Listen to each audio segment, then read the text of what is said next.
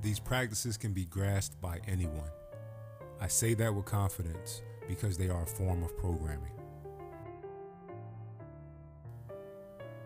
Number 1, the one more exercise.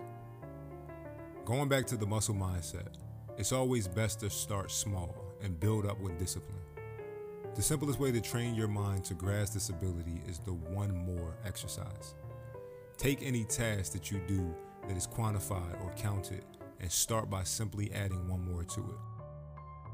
So if you say every day you have to read 10 pages of a book, start by changing it to 11. Build on the number until you're satisfied, then apply the same practice to other tasks.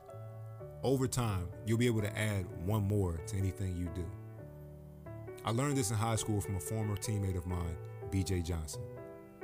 To leave practice, we had to make 10 free throws in a row, and as one could imagine, there were a lot of guys spending some extra time in the gym when this rule was implemented. BJ was the most skilled shooter on the team, and one of the first to leave every day. One day, I floated over towards his basket to find out how he was doing it. He said he just focused on one shot at a time, but once he got to 10, he readied himself to shoot one more. When I asked him why, he smiled and said, "To make sure that shit for real," and sank the shot with ease. I started using the same tactic that day, and it worked.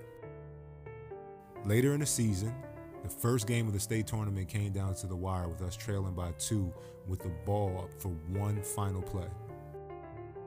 My point guard and captain, McKenna, drove and dished the ball to me for a game-winning dunk, which I missed. I missed because the other team did exactly what we would have done in that situation. Foul the biggest guy on the floor and make him earn it at the line. With 0 seconds left in regulation play, I walked to the free throw line with a chance to send the game into overtime by making both free throws. I skipped the details of what happened next, but long story short, I was a little more grateful for BJ Johnson that day. Number 2, the checklist. Getting a quick burst of motivation from an app or a pre-placed sticky note is good, but it's a short-term fix. The truth is, the only way to fuel yourself towards completing a task is by being fully present, doing the work right in front of you. I found a practice that plays as a pull to the motivational cup's push. See Tuesday if you're wondering what I'm talking about when I say motivational cup. In a mug, right next to my motivational cup, I keep sticky notes with crossed off / completed tasks. Whenever I feel overwhelmed or under pressure, I look at one of them that reminds me of a time that I felt the same way about another task.